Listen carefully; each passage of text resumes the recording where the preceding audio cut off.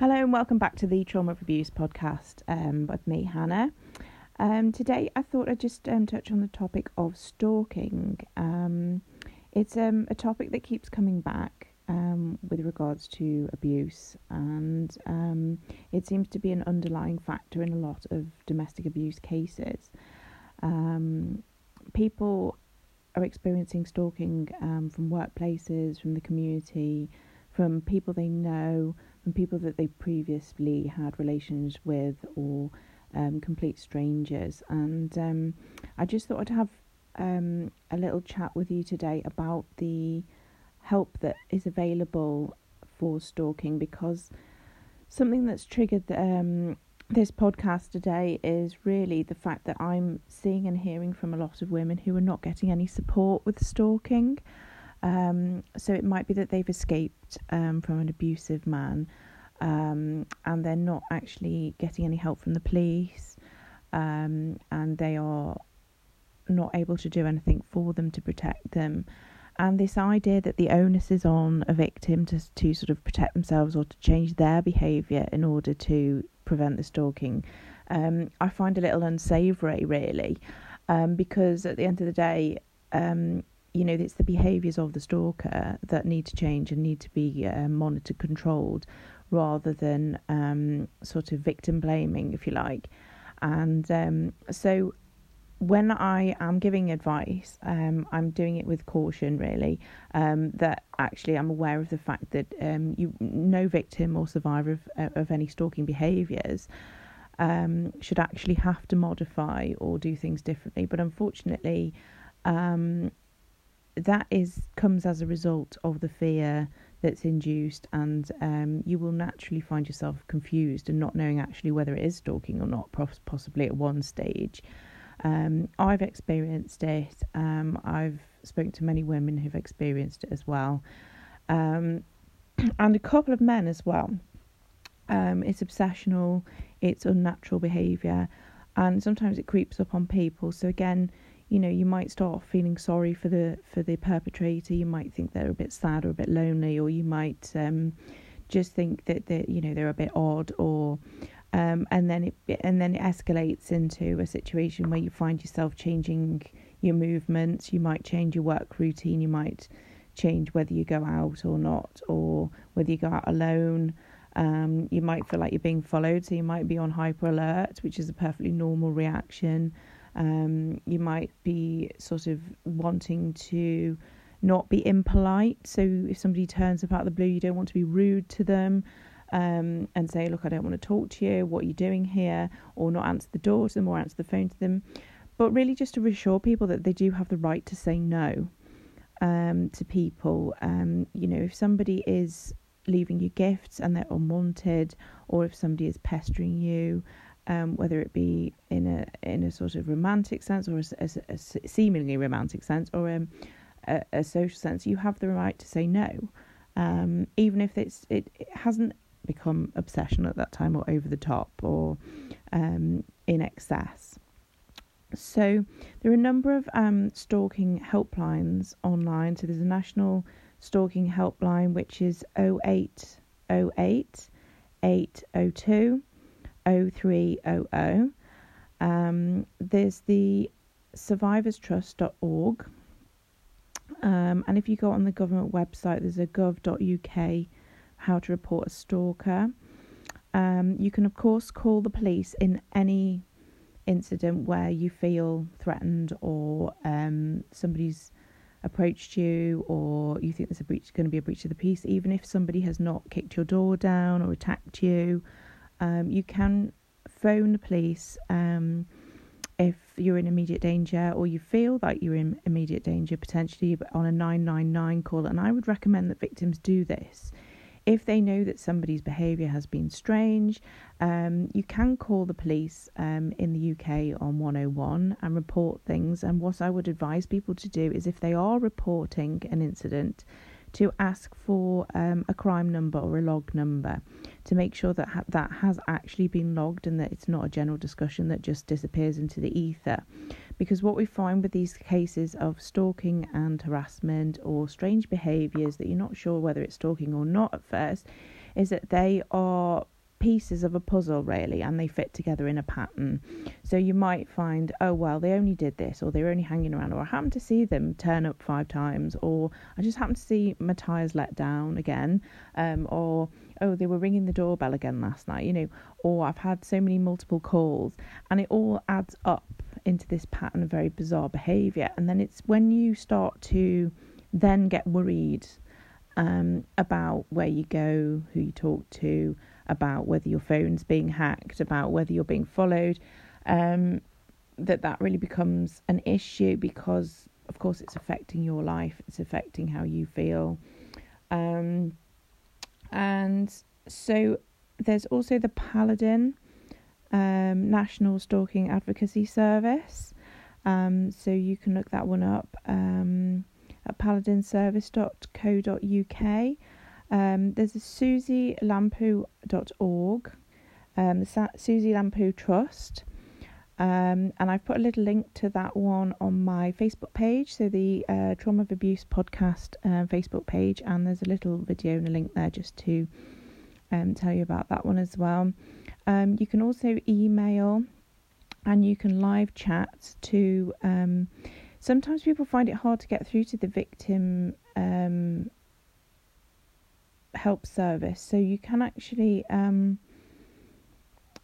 think because they're just so busy, but you can actually do a live chat sometimes. So if you can't get through on phone lines, or people don't reply to you leaving a message, you can get through on that. And I think actually that's quite helpful, because sometimes you could be experiencing problems sort of late at night or early in the morning, and services haven't always opened until sort of normal working hours, and I think that's when people can feel most scared and isolated from any help. Stalking is unwanted and repeated surveillance by an individual or group towards another person. So stalking behaviours are interrelated to harassment and intimidation, and they might include sort of following the victim or survivor in person, or they might be monitoring them on devices.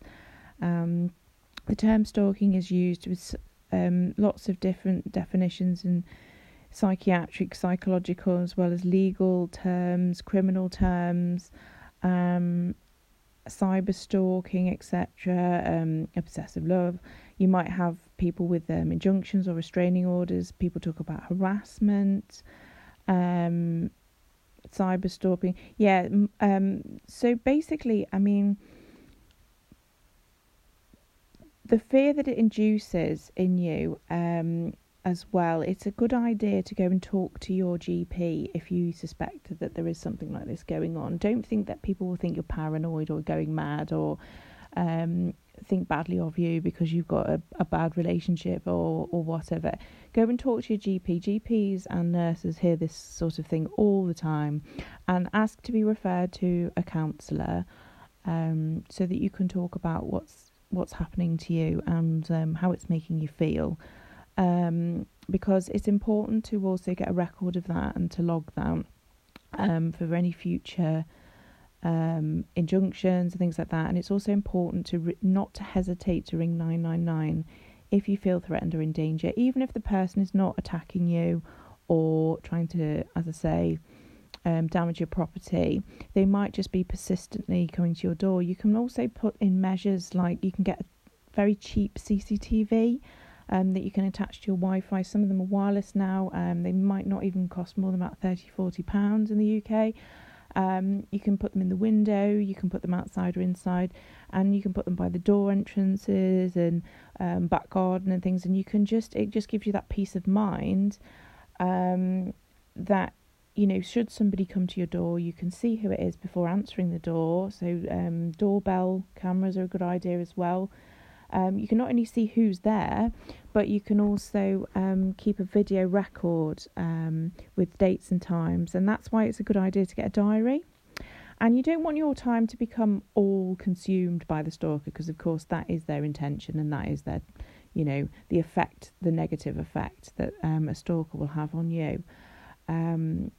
But basically, it's a good idea to take back some control for yourself. So if you find, as a lot of women have come to me recently and said that, they've been to the police, they won't do anything, they can't help them, they can't arrest this person, they haven't got enough to go on, oh well, you see, and they've been sent away, and they're still in the same situation where this person is still monitoring them or harassing them. They might be hacking their phone, they might suspect that they've read emails or accessed information about them at work, or been talking to friends and family about them, trying to gain information, or they might have broken into their property, or you suspect they've been on the property.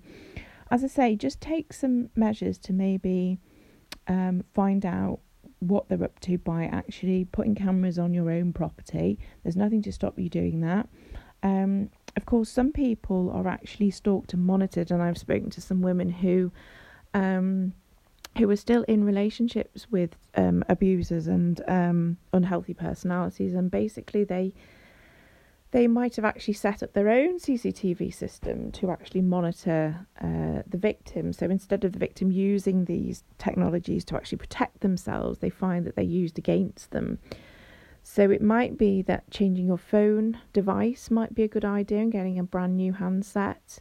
It might be a case of putting some security measures on your phone. It might be worth speaking to an IDVA, which is an independent domestic violence advocate, about some of the safety measures that you can take for yourself.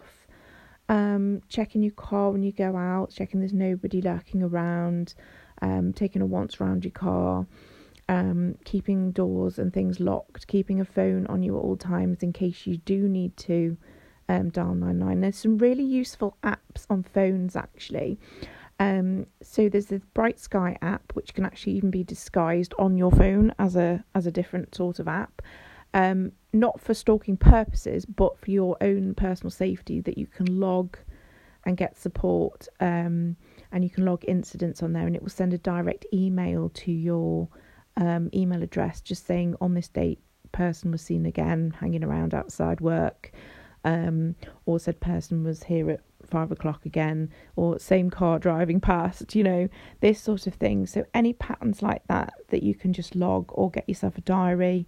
And there's also there's some other apps that people have been recommended to use, but unfortunately it seems to be that part of the app is free, and the part that says it links up to the police or something you have to actually pay for. And I think most people can't afford the expense of that. So have a look into those, any sort of apps to assist you. Some of them you can shake your phone, and you can actually alert you to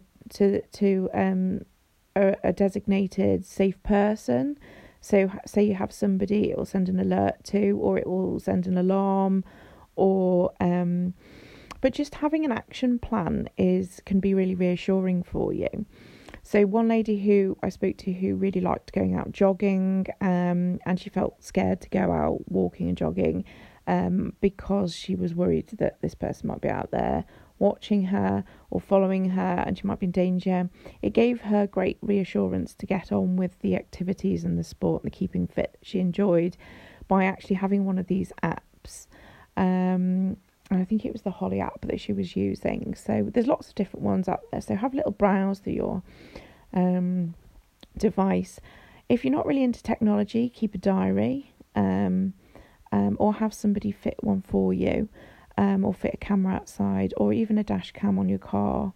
It can just help to collect evidence, so that when police say, oh, well, we can't do anything, you can say, well, actually, I have the evidence here. I would like to bring it down to the station. I would like to show it to you, or I would like to send it to you by email. There's also groups, I've mentioned before, the Freedom Programme that deals with domestic violence, where victims have experienced it before. There's Paladin as well, which is run by people who have experienced this sort of thing before and understand.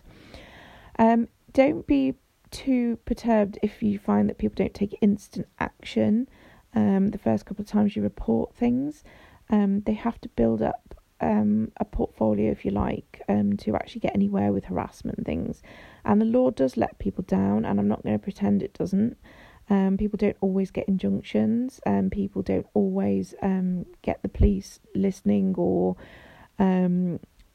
taking statements. And even when the police do help them and services do listen to them, you find no action is actually being taken, and it can be very demoralising to people. But I would say keep logging those things, keep phoning up when those incidents occur, and keep that record going. And as I say, keep going to the GP for support and counselling when you need it.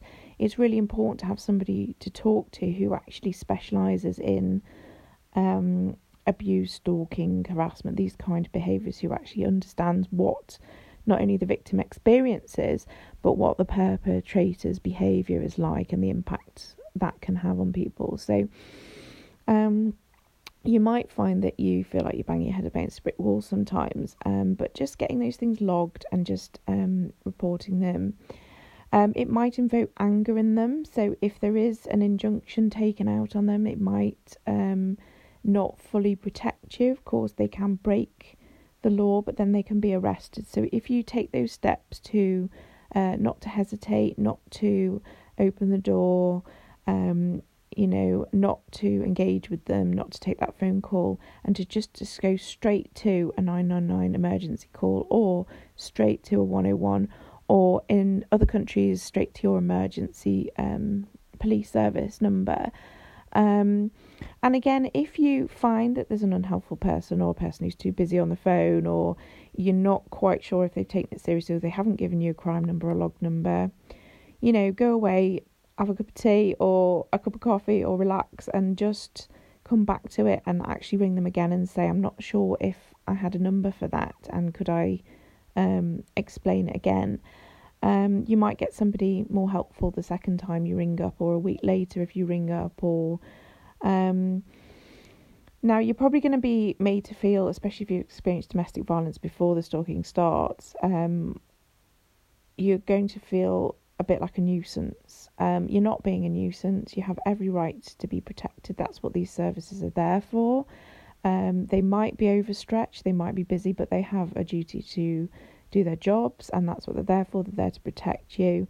They can list you, and they can list your property, so that if you do ring a 999, you can actually, they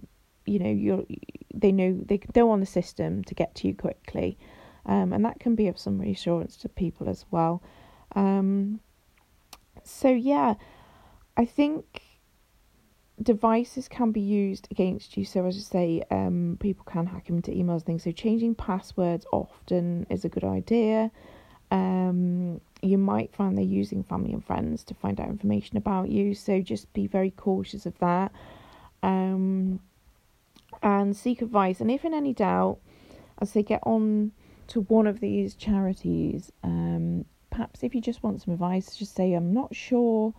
Some people are a little bit confused. They wouldn't necessarily call it stalking or cyber stalking. They just say, I've just noticed a few odd things, and I'm not sure if they are following me, or I'm not sure if I'm just perhaps on high alert, or it's worth just talking to somebody about it. Very often a stalking helpline can ask you specifically what you've noticed and what you've experienced, and they can reassure you that actually these could be cause for concern, and they can give you some really helpful advice as well. So also support groups for people. It's worth looking up if there's any stalking support groups in your area. I think when you get together with other people who've experienced similar, you can also take some tips from them, because they will have experienced it. They'll have put into place coping strategies and also safety tips, and ways to some really useful services that they've found helpful or unhelpful. And it can also just be useful to say, I found the same problem. Of course, prevention would be better than cure, and actually putting the onus on victims to protect themselves feels wrong, because really what we should be doing and what should be happening but isn't often is that victims should be finding that injunctions are given out, restrictions and first warnings are put out, serious warnings to people who are harassing you, to say, if you don't stay away, you literally will be arrested, your devices will be removed, etc., and some investigation will take place. But what we find in practice is that doesn't always happen, and if it certainly doesn't happen straight away when you'd like it to. And it takes a lot of courage and a lot of it takes a lot for a woman or a victim or of this sort of behaviour to actually go to the police, or to take that first step to phone, or because very often you're being threatened as well, and you feel like you don't want there to be any repercussions as well, so you don't want to anger this person, and also you want to try and ignore them, so you might try and just ignore them. I'm just going to close the curtains, I'm just going to switch my phone off, I'm just going to switch the Wi-Fi off, I'm just going to not go out, and before you know it, you've changed all sorts of aspects of your life, and really you shouldn't have to, but the impact can be even after stalking, even if they've been arrested, even if it's been stopped for a while, the danger and the fear that they might come back, or if it's intermittent sort of stalking, so you might get a period of them escalating and then stopping and things like that. So it can be very confusing. It's not your fault that it's happening to you. There's nothing that you've done to provoke it or to encourage it. These people have an unhealthy mindset. They are obsessional, and they haven't been given often the correct boundaries by the full force of the law to say you must not do this. And even where they are given injunctions by law to say if you go within so many meters of this person or whatever, you will be arrested, that can still not stop them. So it's good to get these things in place, because it's a stepping stone towards further action being taken.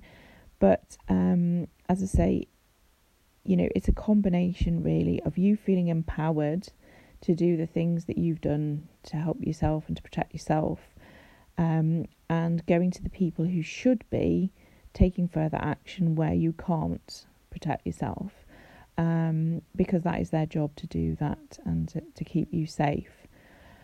There's a victimsofcrime.org stalking resource centre online, which talks about the criminal justice system. Just trying to think as well. Yeah, there's rain.org, which is RAINN,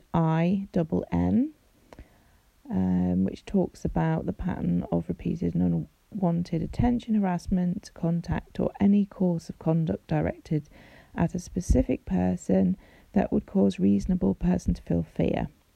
And that's according to the Department of Justice, and I'm just reading off their site there. So it says here, and it also describes how similar to crimes of sexual violence, stalking is about power, and goes on to talk about that.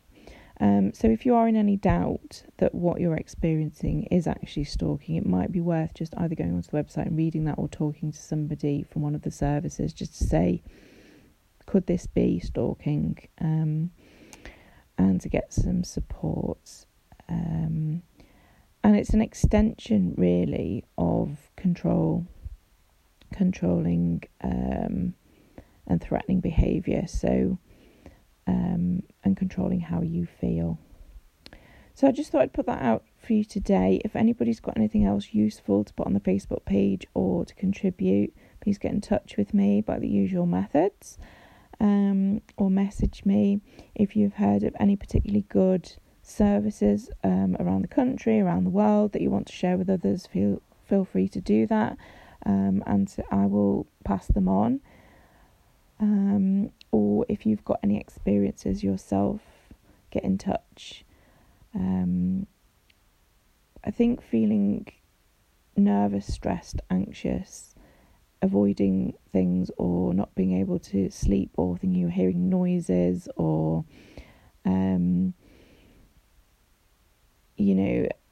being worried about using technology and things in case you're being monitored, Or you might even be monitored through your children's devices, or through devices that are put on vehicles and things.